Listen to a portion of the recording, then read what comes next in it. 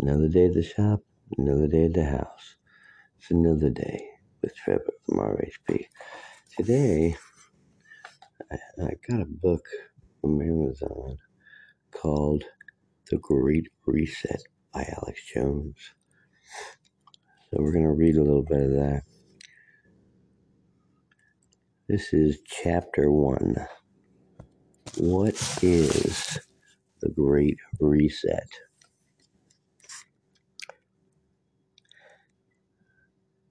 There's an eternal tension in the human soul between the desire for freedom and the desire to be told what to do by those in authority. The human ability to work together in partnership is one of the great strengths of humanity, as is the ability to dissent from the accepted wisdom of the day. Many pollsters have noted the trend that no matter the question, there's roughly a quarter of the population that will have an opposing view.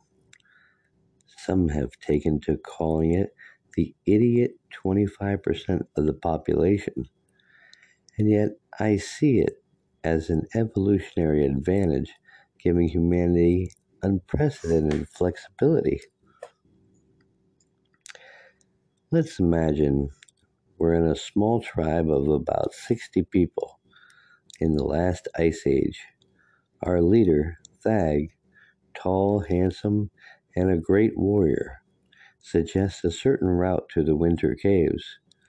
It's the route the tribe has regularly used for the past several years. But another member of the tribe, Uther, says there's been a lot of early snow. The glaciers are advancing, and I think that route will likely be blocked. Many might starve if we take that route.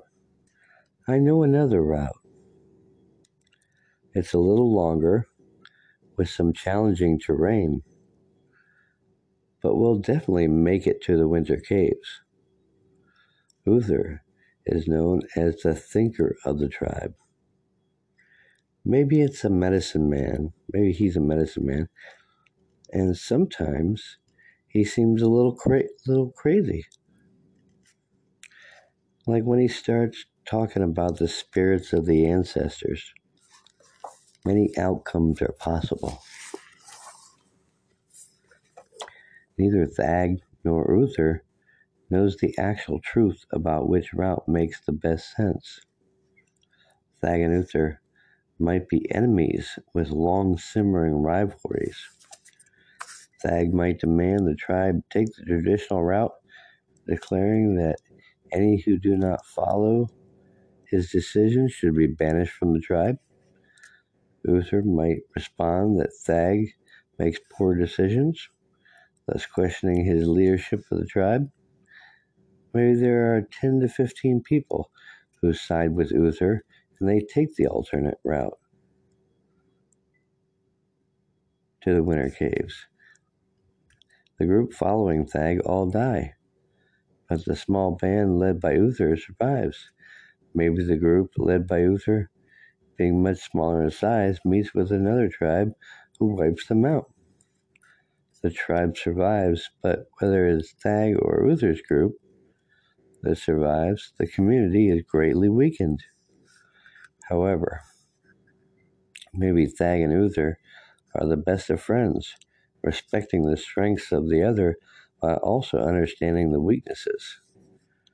Uther understands that persuading Thag is the best chance to ensure the survival of the greatest number of their people, and Thag understands that some of Uther's crazy ideas have resulted in unprecedented success. They talk and come up with a plan. They'll start the trek to the winter caves on the traditional route, but send their fastest runners ahead to make sure the path is open. If the traditional route is blocked, at the early stages of the journey, it'll be easy to take a detour and switch to Uther's route.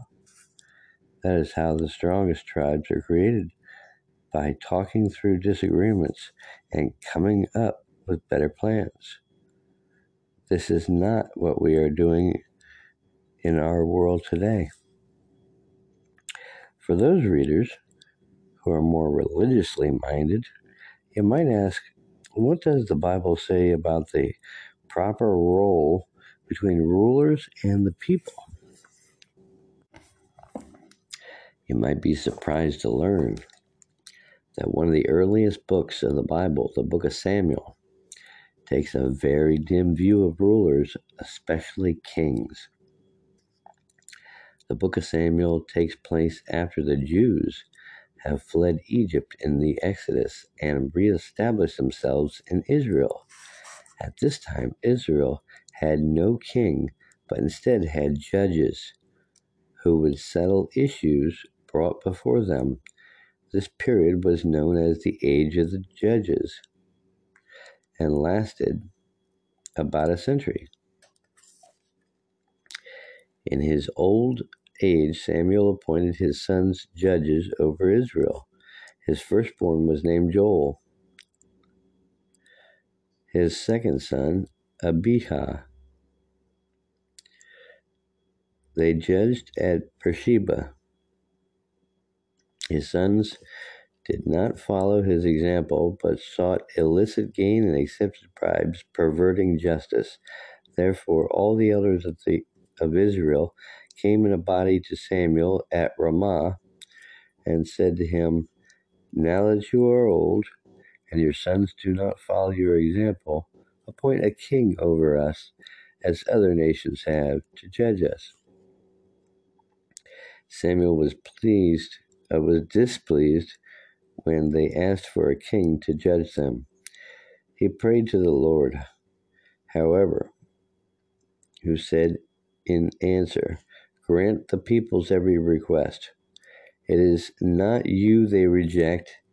They are rejecting me as their king, as they have treated me constantly from the day I brought them from Egypt to this day, deserting me and worshiping strange gods. So do they treat you too. Now grant their request, but at the same time warn them solemnly and inform them of the rights of the king who will rule over them." Samuel delivered the message of the Lord in full to those who were asking for a king. He told them, "The rights of the king who will rule you will be as follows. He will take your sons and assign them to his chariots and horses, and they will run before his chariot. He will also appoint from among them his commanders of groups of 1,000 and of 100 soldiers. He will set them to do his plowing and harvesting and to make his implements of war and the equipment of his chariots.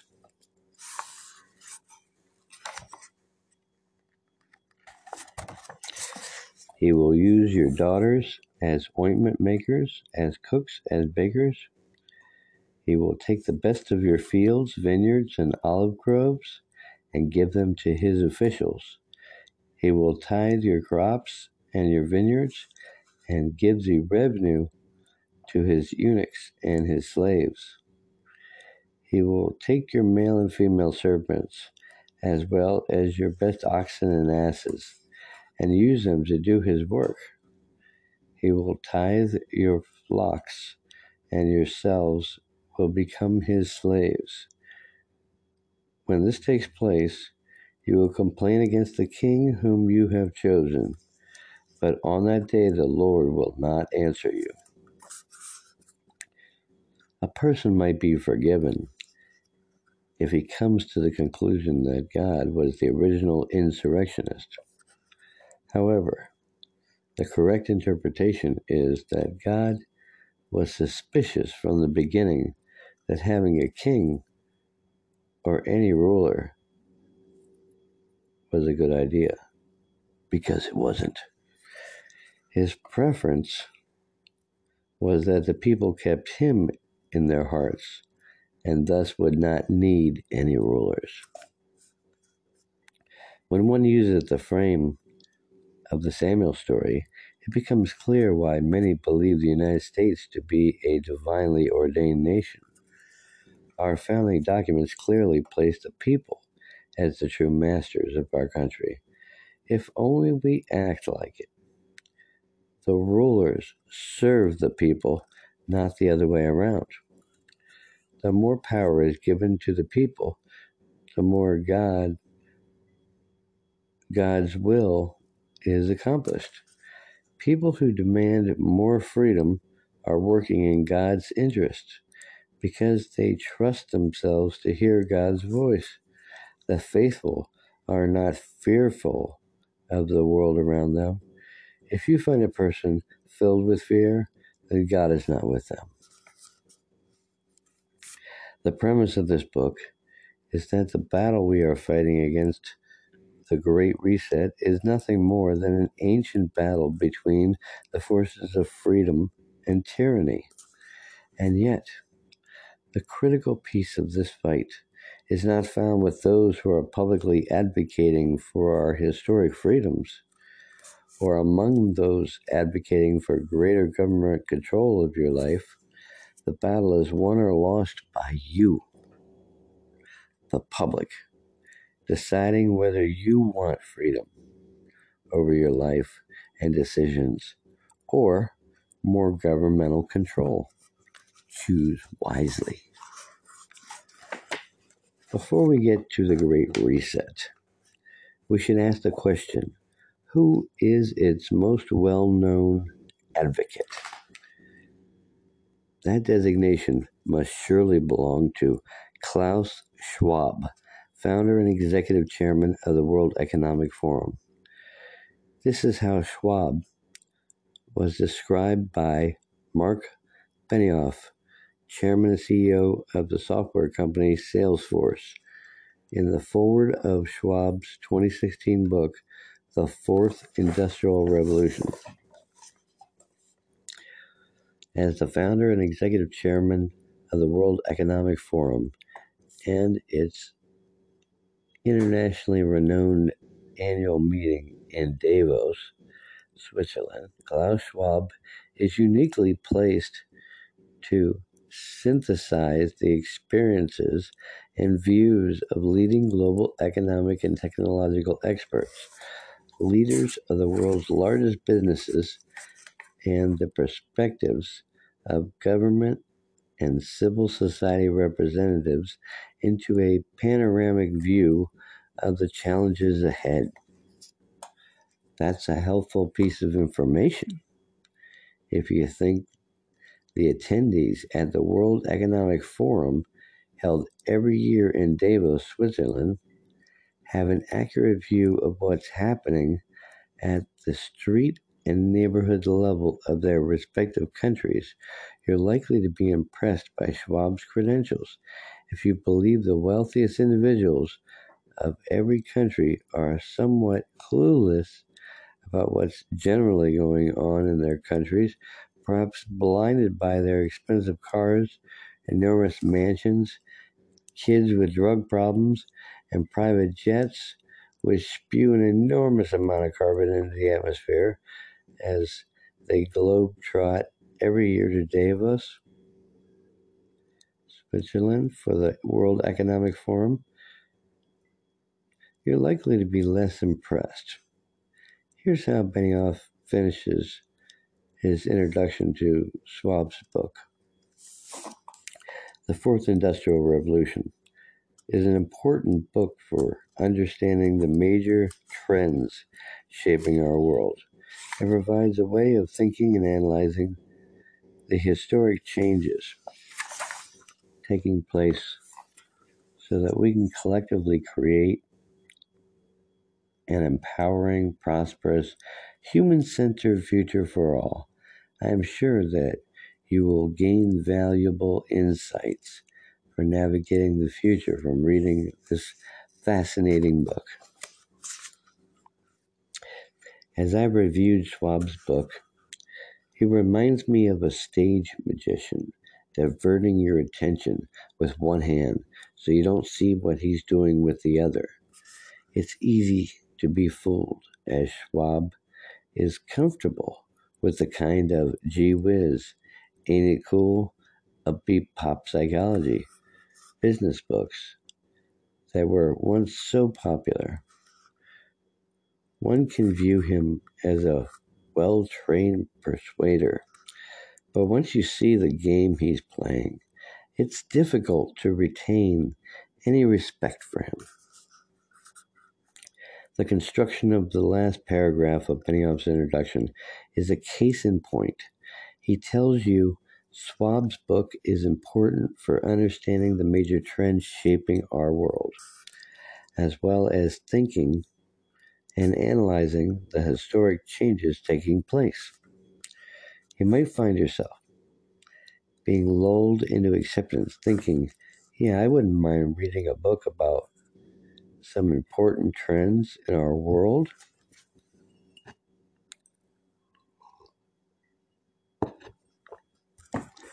But Schwab isn't interested in persuading you. He's interested in getting you to accept the plans of the richest and most powerful people in the world to make even more money and have even more power over your life.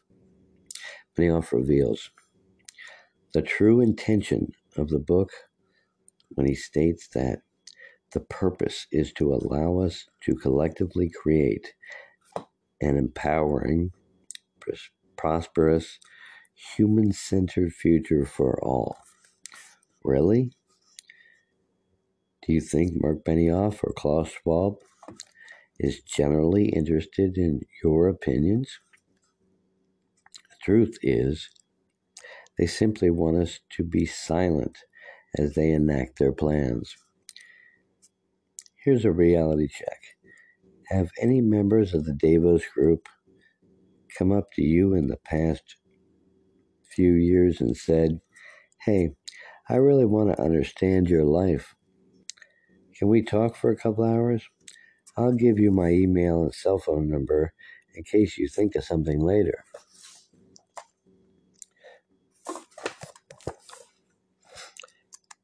Let's jump right into the words of Klaus Schwab with the very first paragraph of the introduction to the Fourth Industrial Revolution. Schwab wrote, of the many diverse and fascinating challenges we face today, the most intense and important is how to understand and shape the new technology revolution, which entails nothing less than a transformation of humankind. We are at the beginning of the revolution that is fundamentally changing the way we live, work, and relate to one another. In its scale, scope, and complexity, what I consider to be the Fourth Industrial Revolution is unlike anything humankind has experienced before. Are you ready for an exciting journey, boys and girls? One almost expects Schwab to tell us how to get in touch with our sixth chakra and access our inner child. However, beneath the breathless, flowery language, he makes it crystal clear that this is about the transformation of humanity. How does that strike you? Ready for the transformation? You probably didn't realize that was part of the deal. The thorn of totalitarianism is hidden among the rose-colored language of Schwab. Can you find the thorn?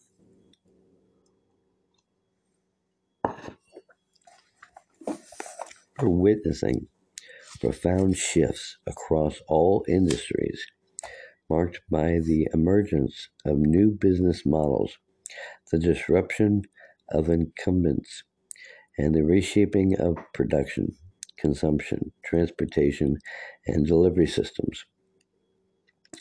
On the societal front, a paradigm shift is underway in how we work and communicate, as well as how we express, inform, and entertain ourselves. Equally, governments and institutions are being reshaped, as are systems of education, healthcare, and transportation, among many others. New ways of using technology to change behavior, our systems of production and consumption also offer the potential for supporting the regeneration and preservation of natural environments rather than creating hidden costs in the form of externalities. Let's count the number of subtle calls to increase control over your life contained in that single paragraph. We've got the profound shifts across all industries, which will lead to the disruption of incumbents and reshaping of production, consumption, transportation, and delivery systems. And let's not forget the blatant lies they tell, like leading you to believe they want incumbents to be disrupted. They're the incumbents. They're doing this so that they don't get disrupted. They want a front row seat with their hand on the wheel as they reshape production, consumption, transportation, and delivery systems. Then Schwab moves to the societal front, where he breathlessly informs us that a paradigm shift is underway in how we work, communicate, as well as how we express, inform, and entertain ourselves. Again, let's note the subtle persuasion. It's already happening. He wants you to think almost like the guy who pesters a woman for a dinner date. Then, when she finally agrees, says, "Would you like to have sex before or after dinner?" How much does Schwab and his gang intend to control? Just how you work, communicate, express, inform, and entertain yourself. The one frontier where you may still have some level of control is your thoughts. But they're probably just waiting for Elon Musk to perfect his Neuralink device so they've got a straight shot into your brain. Next, he moves to the institutions. Equally, governments and institutions are being reshaped, as are systems of education, healthcare, and transportation, among many others. Let's put that into the plain person translator, and we conclude they just want to control the schools, the media, and your freedom of movement. You can't say that Schwab and his gang aren't ambitious. And what do Schwab and company actually want? Well, helpfully they tell us new ways of using technology to change behavior in our systems of production, consumption, and also the potential for supporting the regeneration and preservation of natural environments. They're the ones who want to use technology to reshape us as well as control the means of production and consumption.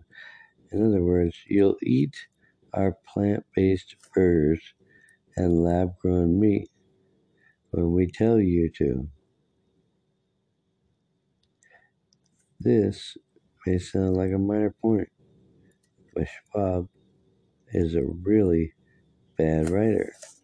However, I think Schwab's writing and persuasion skills lie at the heart of this book. One can make the argument that all writing is about persuasion, but the quality of the writing is determined by the quality of the author's thinking. Brilliant writing is the result of a brilliant mind. The most engaging writer is generally the result of the author being willing to explore provocative ideas in a way the reader may not have considered before picking up the book. Schwab is a ham-handed persuader, always relying on the same three-pronged approach. First, use a lot of flowery gee whiz, progressive, amazing sections with some interesting facts of which the reader might not be aware. Second, introduce some threats such as instability of the system to make people uneasy. Third, let the reader know that Schwab and his Davis group have the answer. This is generally known in persuasion as the problem reaction solution dynamic. It's said that we don't think in facts, but in narratives. If we have a compelling narrative, we will subconsciously dismiss facts that don't fit the narrative and give greater weight to those that fit the narrative. Schwab is very interested in giving you the narrative for his plan. The changes are so profound from the perspective of human history. There has never been a time of greater promise or potential peril. My concern, however, is that decision makers are too often caught in traditional, linear, and non disruptive thinking, or too absorbed by immediate concerns to think strategically about the forces of disruption and innovation shaping our future.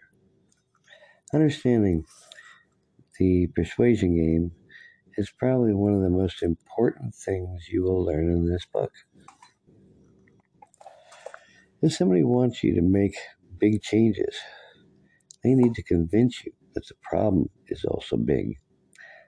Schwab would have you believe that the changes are so profound from the perspective of human history, there has never been a time in greater promise or peril.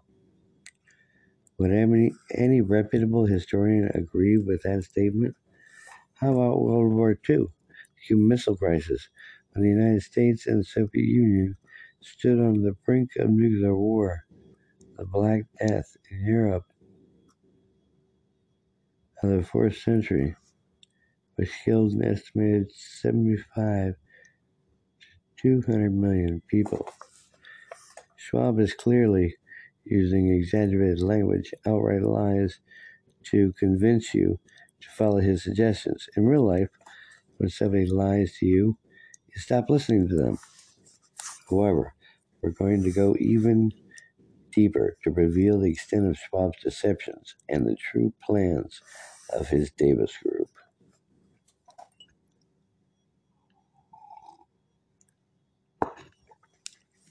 After his clearly inflated claim about the promise of peril of our current time, Schwab moves to breaking down the defenses of those who might frustrate his plans.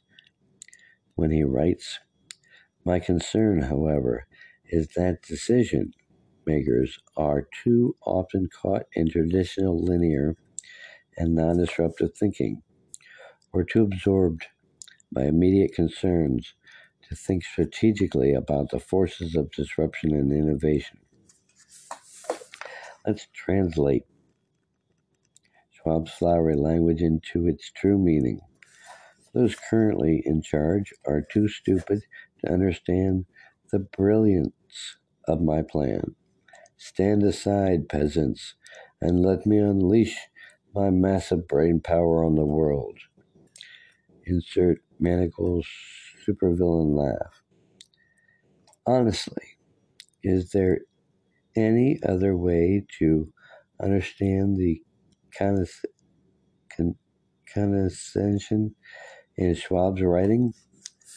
Near the end of the introduction of the book, Schwab lays out his vision of how this transformation will take place.